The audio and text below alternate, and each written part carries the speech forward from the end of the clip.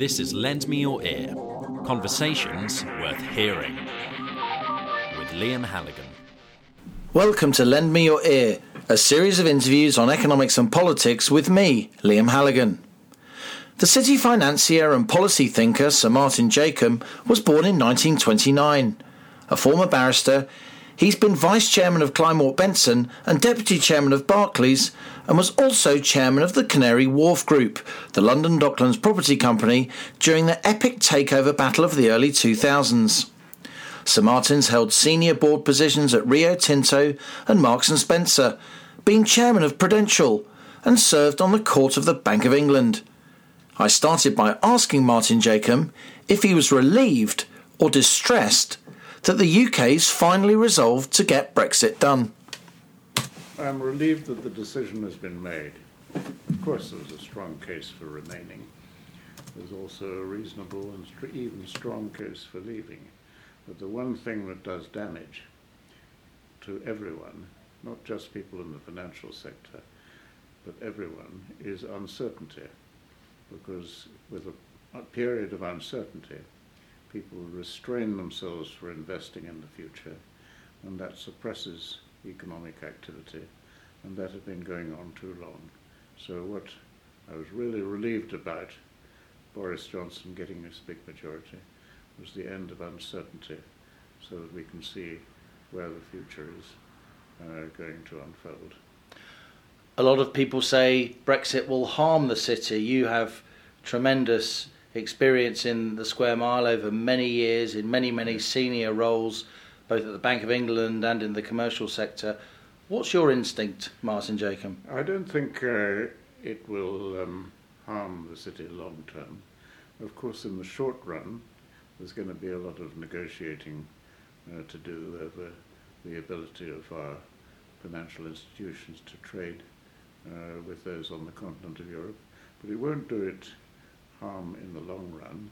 And the reason for that is that the strength of London lies in the fact that it is the only centre where business can really be done. The business that people want to do can really be done on a multi-currency basis. Is in the only place it can be done in Europe is in London. So London doesn't have a serious competitor anywhere in Europe, and certainly not on the continent of Europe, which is part of the Eurozone. So I think it will survive and flourish.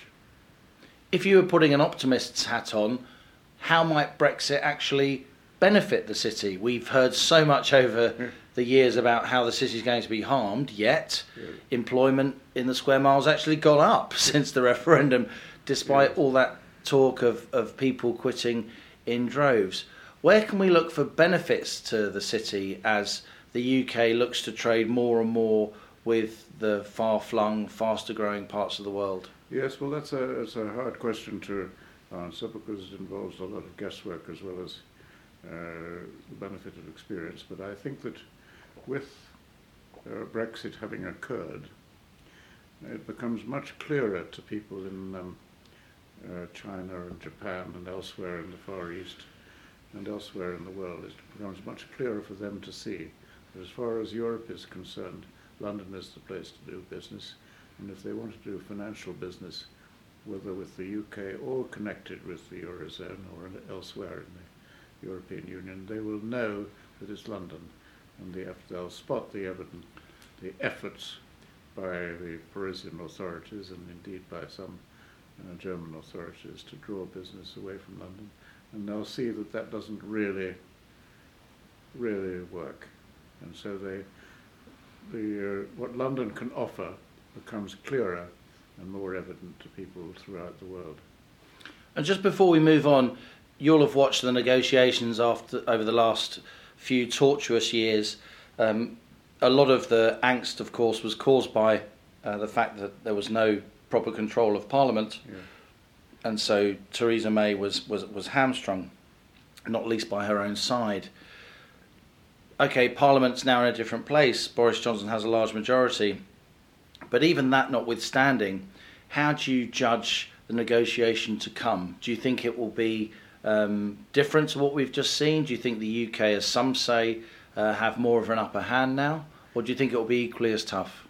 I think it will be a tough negotiation.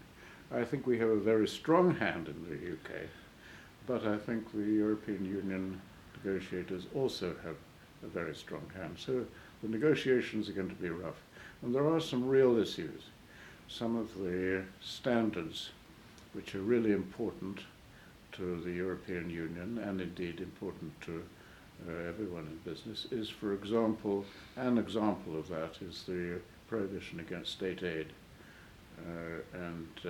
Of course, the negotiations over whether we can have different rules for state aid to what prevail in the Eurozone, of course that's going to be tough. That's a tough issue on which we disagree. So, but we have got a strong hand. They need to trade with us. Their business people will be urging the authorities to make sure that physical trade and indeed trade in invisibles doesn't get interrupted. Their business people will be urging that, and so will our business people. So the forces in favour of a sensible deal are quite great. I'm not saying it's going to be easy or short. It's going to be long and difficult, but in the end, I'm optimistic. Perhaps now that any possibility of a reversal of Brexit, a reversal of the 2016 referendum, now that's passed, maybe the EU may think more about commercial imperatives rather than political gamesmanship. Is that fair? I think that's absolutely right. I think that is exactly right.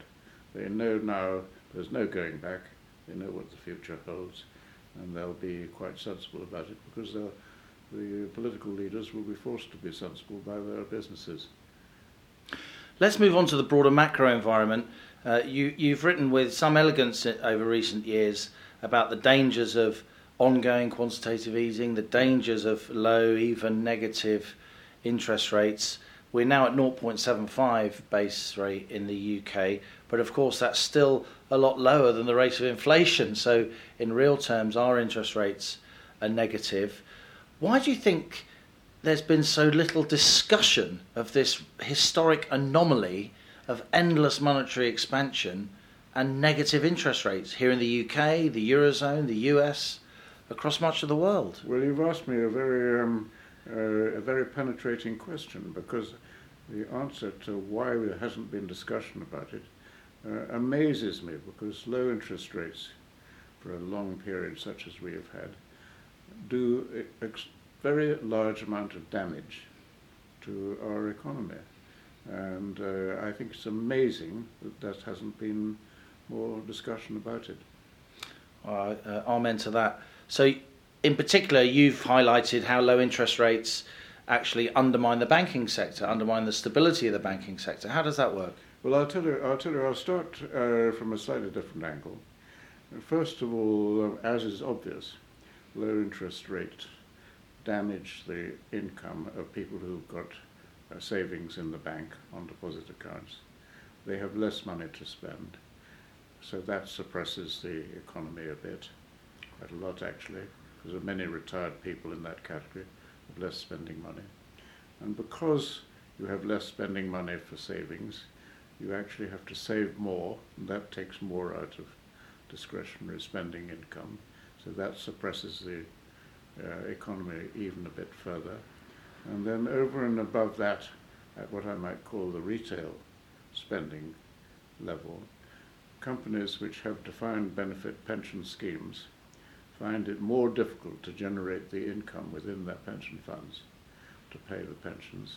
So they have to transfer more funds to their pension funds, taking less out of their available income for future investment in their businesses. And that too suppresses economic activity, and crucially and very important, it suppresses investment in productive industry. And so those are just three reasons why a long period of low interest rates such as we've had are damaging things. Over and above that, of course, as you perfectly well know, low interest rates are a signal for the authorities thinking that there is economic trouble ahead, and that makes people hesitant.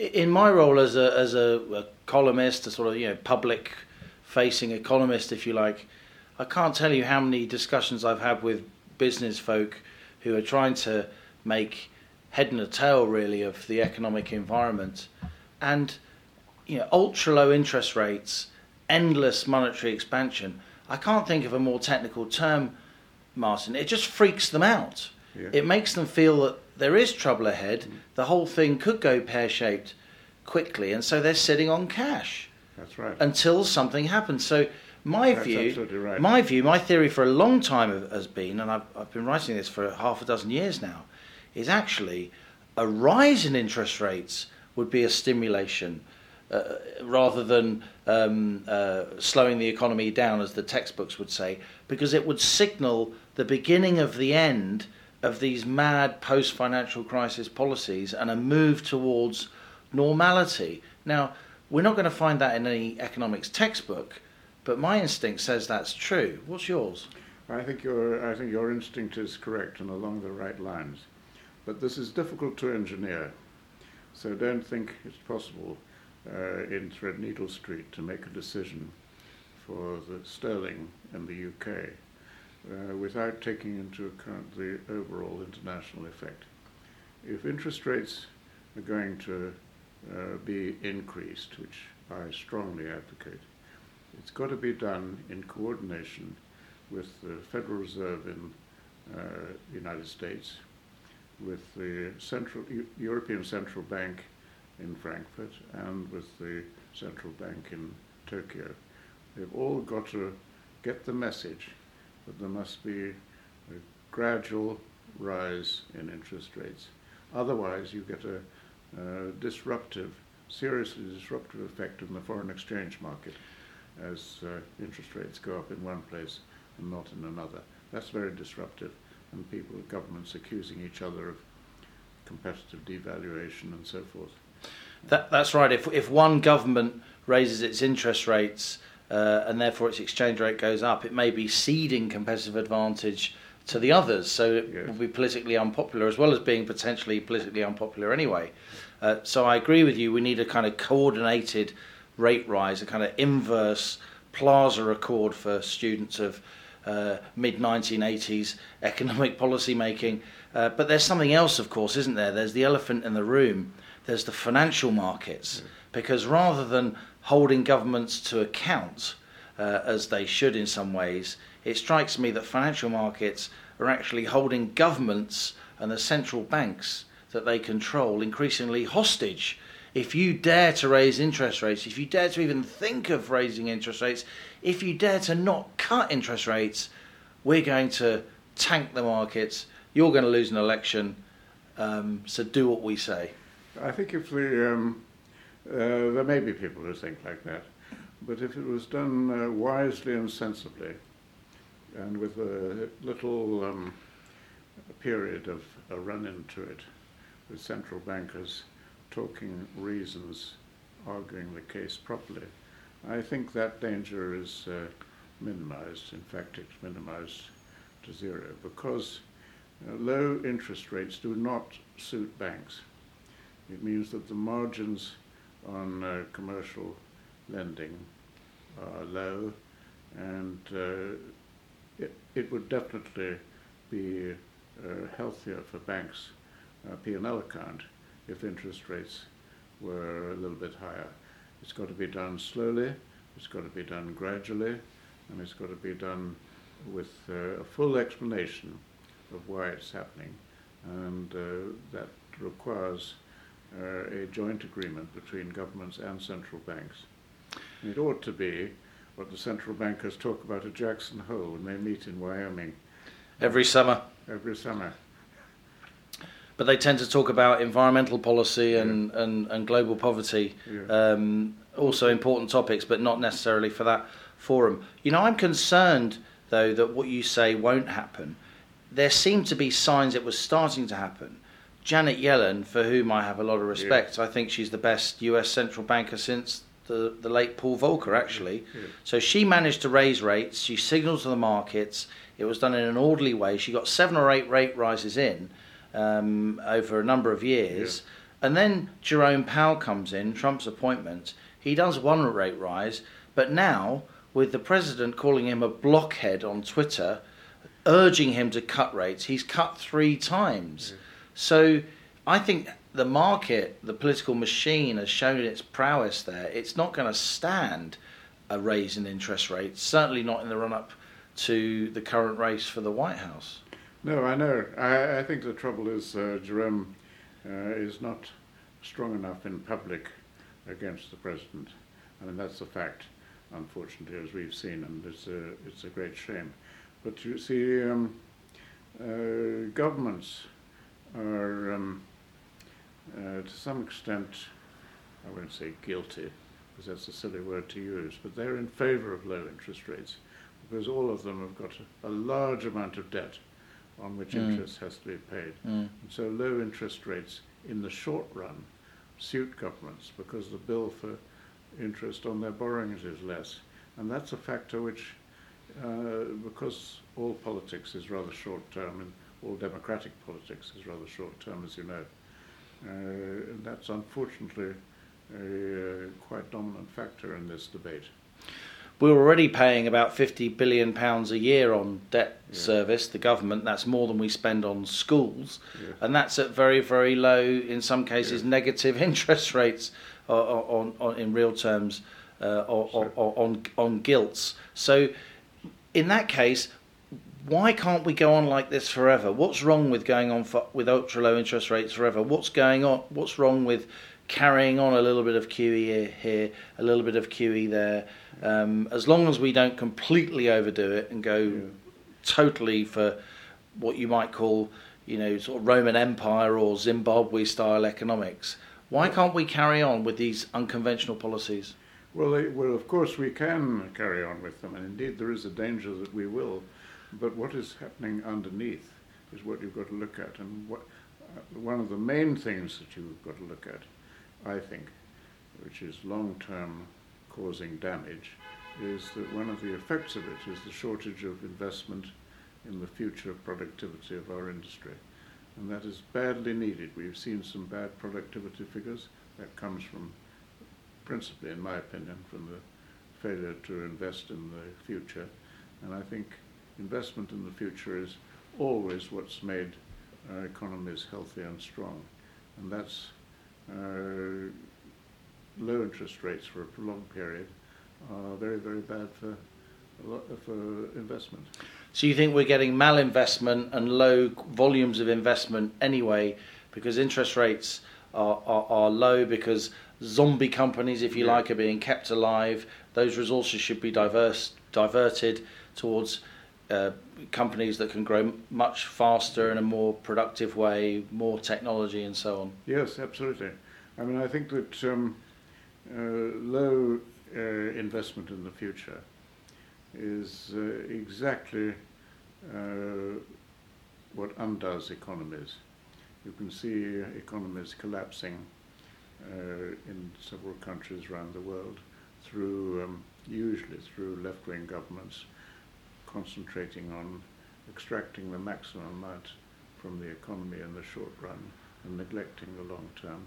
And all those policies ruin an economy in the long run. And one of the things which is happening now, which is definitely a worry, to me anyway, and I think to a lot of sensible people, is that these very low interest rates cause capital assets, whether a house or land or stocks and shares, cause them automatically to go up. All capital assets go up in value automatically if interest rates come down. And the ordinary working people don't get any benefit from that. If you think of what's happened to house prices, people who were lucky enough to have bought a house 15 years ago have seen the value of that substantially increase because of low interest rates, through no skill or effort on their part. And that's happened to everyone who owns capital assets of the kinds I've mentioned. And it comes at the expense of the ordinary working people. Rising wealth inequality. Yes, so it begins to justify the malign policies advocated by Mr. Piketty. I don't know if you've read Mr. Piketty. Indeed, that tome doorstopper yes. on inequality. I agree with you. I think that aspect of QE and low interest rates, the fact that it's a driver of wealth inequality, has been, until quite recently, largely overlooked by those advocating it. And it's another reason, in my view, to bring these policies to heel. People of an age which is in charge are greatly affected by the fact that inflation used to be a constant. And so they're always worried about the re-emergence of inflation and constantly worrying about that. And of course, they can happily keep interest rates low when inflation is quiescent. But what they've, I think, forget is that there are very good reasons why inflation is low at the moment. Unions have very little power. Labour is willing to accept rather subdued wages, and also the technological advances, and this is a thing nearly all economists miss, in my opinion, the technological advances which have occurred through the internet and so forth, and through the application of the new technologies in industry, have made it possible to maintain the same standard of living with less monetary outlay. Everything is more competitive. You buy a car, that is a competitive thing. The car lasts much longer, it uses much less petrol, and so motoring is a great deal cheaper than it used to be, in spite of higher fuel prices. And the same thing goes with travelling. A lot of the technological advances do away with the amount of travelling which used to occur. Delivery and so forth now comes over the deliveries made by the internet companies, so you don't have to go shopping so often. So there are many economies which flow directly from the technological advances, and that enables people to live a very same life with less money spent, and that's a very subduing factor for inflation. And I think economists have maybe missed the point that inflation is subdued for very good reasons, and we don't need to fear its revival in the way that we used to. Very interesting. Let's move on to your views on Europe and the single currency in particular. I recall quite a few years ago you writing articles about the euro when it was a very fashionable policy here in the UK, and it was being launched, a great shiny hope. How did you feel back in 2010, 11, 12 when there were very clear signs that the single currency could indeed break up, as many of us had warned? And do you think that danger still exists today? I do think it still exists. The euro has done enormous damage to the eurozone. As you know, the economic performance of the eurozone in comparison to what's happening in the rest of the world is very poor, comparatively very, very poor indeed, but much worse than the statistics on the overall economic performance of businesses within the eurozone is the effect it's had on employment. For years and years and years, unemployment rates in Italy, Portugal, Spain and Greece have been disastrously high, and quite unnecessarily high, because of the, in my opinion, principally, of course there are other reasons, but principally because of the euro. The euro has its interest rates set by the strong northern parts of the eurozone, and those do not suit the economies of southern Europe, and those economies have all been grievously damaged. And they can't depreciate their currency. They can't depreciate the currency. So you get this huge inequality across the eurozone between north and south. Exactly. And this cultural gap between the west and the east of the Eurozone. Exactly. It strikes me as a very unstable structure. But again, Martin, why is it that there's so little discussion about the very real possibility that the Eurozone could break up? Yes, I'm afraid the politics at the top of the countries now within the Eurozone are such that you can't have that decision on a rational basis. Unfortunately, everything is public at all the meetings held between them. Everybody leaks enough of what goes on at those meetings, and the political leaders daren't engage in discussing what really needs to be discussed and decided on, which is a major, major thing to make the Eurozone work. There's got to be an agreement about fiscal transfers. There has to be. From the rich to the poor countries. Can you ever? I can't ever see it happening. I can't see the northern Eurozone economies. I can't see their politicians, their voters, ever accepting a proper pooling of fiscal resources, banking resources that you need to make a single currency work. Yes, well, of course you're right. And if they bother to, which of course they do, obviously, so I'm being insulting unnecessarily. If you look at European history and the formation of Germany, which I date from 1871, you can see that what happened in Germany was that the railways, starting off in the early 1830s, on the basis of the free market caused by the Zollverein after Napoleon was defeated, allowed the economies of the German states to become coordinated, and they traded with each other absolutely freely. It was only after that occurred that they unified and became one country in 1871.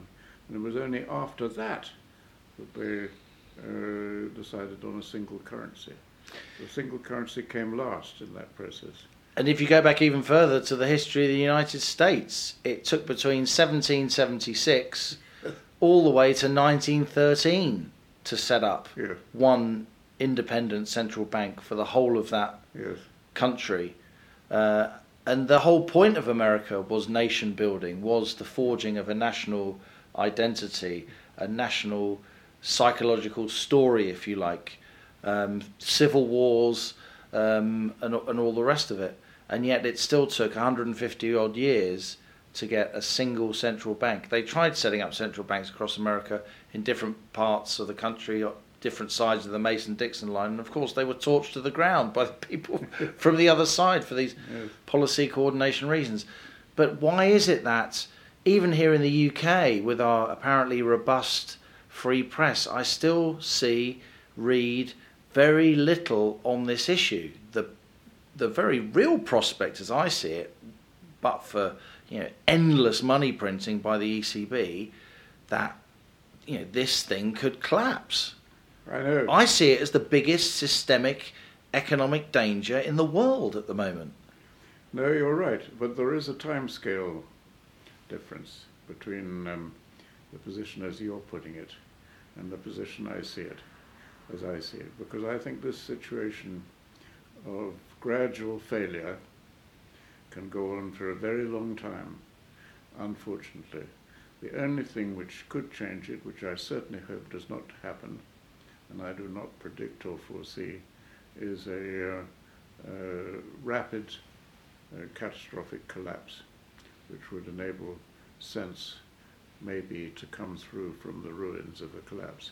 I don't see that occurring, so what I do think is going to happen, unfortunately, is a long period with no real effort to address this fundamental issue. Even if you look at the government of Italy, you find that they can't, which is basically a strong country in some ways. A lot of manufacturing skill, a lot of smart people. Yeah, absolutely, and wonderful industry, as we know. Even they can't really face up to the absolute necessity of fiscal transfer. and they are demanding that progress is made on that front. But you won't get any progress without a very, very strong pushing the governments of Germany and Holland and so forth. I sincerely hope that you're right. Let's just bring it back closer to home as we come to an end. I remember you were very critical back in the late 90s when I was a young cub reporter on the FT. I remember the Lord's Economic Affairs Select Committee, and you brought out a report really criticising the sort of new dawn of New Labour, not so much the independence of the Bank of England, but more the policy that was presented as a corollary of that. It isn't, of course, it's just a separate thing, taking regulatory control of the banks away from the Bank of England and giving it to a new body, then the FSA, the Financial Services Authority, which took its cue from the Treasury and the then Chancellor. I guess that was the idea, which is now, of course, the FCA, the Financial Conduct Authority. Do you feel that report was vindicated? And again, if we could get on the tube now and go to Threadneedle Street and we can have a chat with Andrew Bailey and our respective friends there, what would you say about how we structure our regulatory regime here in the UK as Britain goes into the next post-Brexit chapter? I'm rather prejudiced on the subject because I see the regulatory structure in the UK, which has really been in the UK's financial sector, I should say, which has really been constructed since Big Bang. So since the mid-80s? Yes, since the mid-80s.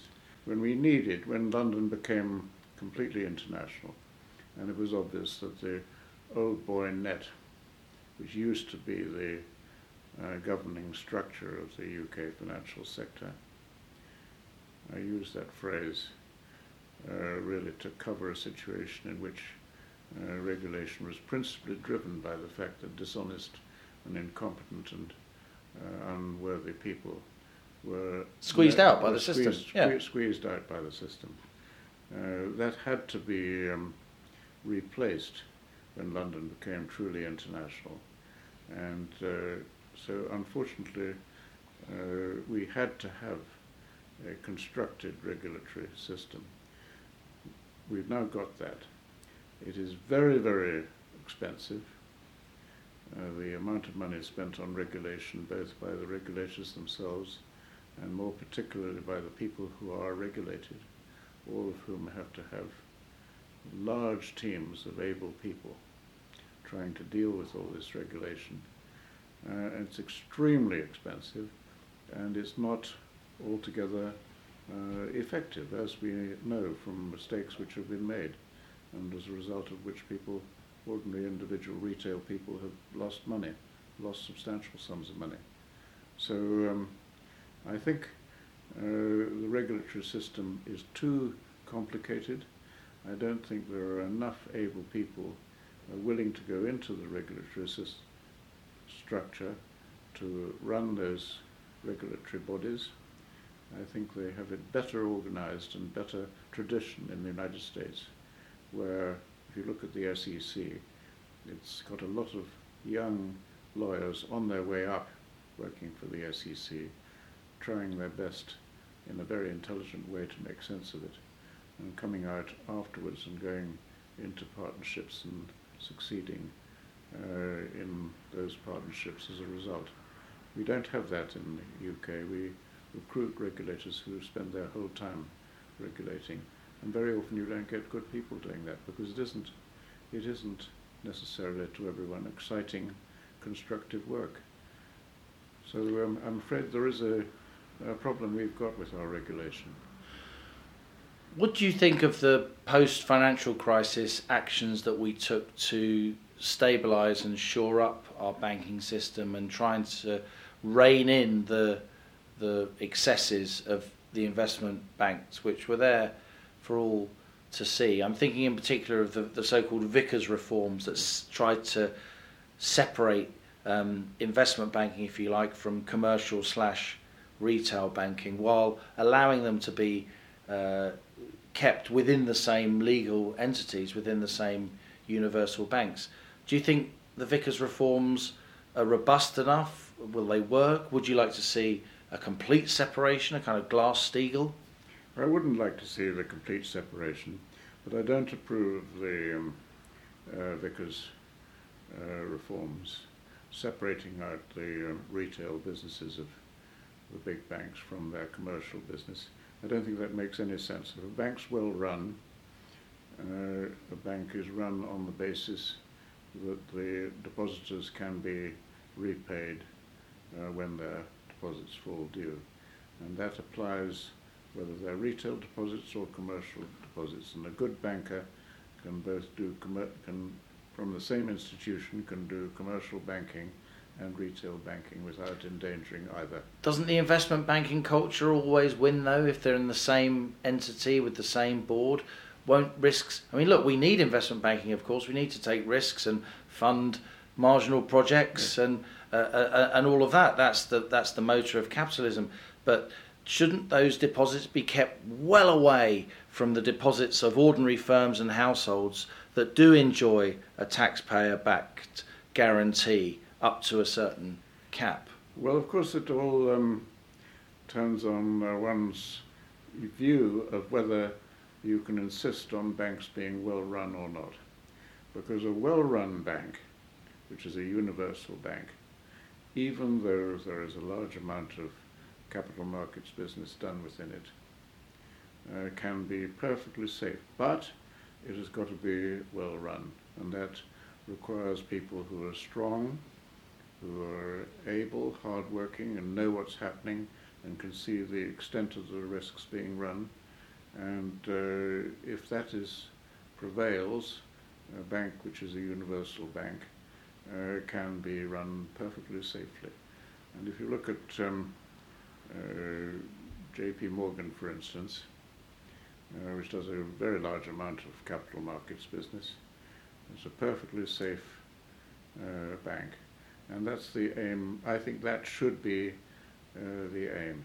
And the reason I say that is this, that if you look at the way business is financed, over 3/4 of the finance of business has to be provided through the capital markets and not through bank deposits. And that means that a big commercial bank needs the capital markets business, needs the investment banking business to provide the service on economical terms to the customers.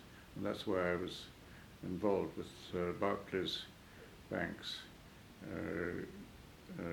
step towards investment banking and universal banking way back from the time of Big Bang. It can work if it's well managed. Well, it can work safely. Let's hope so. And just finally, Martin, you've been involved in public life for many, many years, business, politics, governance and so on. What's your general view these days about the calibre of the people who represent us, the calibre of the politicians and the ministers? Do you feel that we've got the best people we could possibly have running the show, or do you think we need to do more to attract people into the upper echelons of public life? Well, of course, I think there are some very, very able people, and I'd like to see that continue, and I'd like to see people admire politicians, so that young people, up-and-coming people, wanted to go into politics and wanted to go in. They've got to be admired, and to be admired, they've got to do the right things and be successful. There is one real drawback in what's going on in the Western developed democracies, and that is the extremely short-term nature of political decisions now. You can't run things successfully and safely and easily on a very short-term basis, because a lot of short-term decisions have very harmful long-term effects. And I'd like to try and think of a way of making it easier for governments to take long-term decisions by finding a better way to get the message across to the general public and to the voters. Isn't myopia the inevitable cost of democracy? Well, I think if you look at, this is just a final observation, and I'm afraid people are going to jump down my throat for making it. If you look at a company like Boeing, a big US company with many, many other companies dependent on orders from Boeing, and you see one of the finest engineering companies in the world stop making engineering its highest priority and start paying too much attention to shareholder returns and the financial results of their activities. If you see that happening, and you see engineering no longer as the top priority, you have to start to worry that things are beginning to go wrong, and they have gone wrong with Boeing, as you perfectly well know. And I see that as an effect of going from the long-term view to the short-term view. And I'd love to think of a way of trying to reverse that trend. Martin Jacob, thank you very much. Thank you. It's been enjoyable.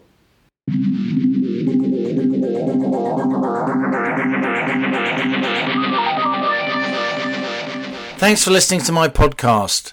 If you've enjoyed this episode, why not give us a rating or subscribe at lendmeyourear.co.uk or using the iTunes store. Lend Me Your Ear. Conversations worth hearing.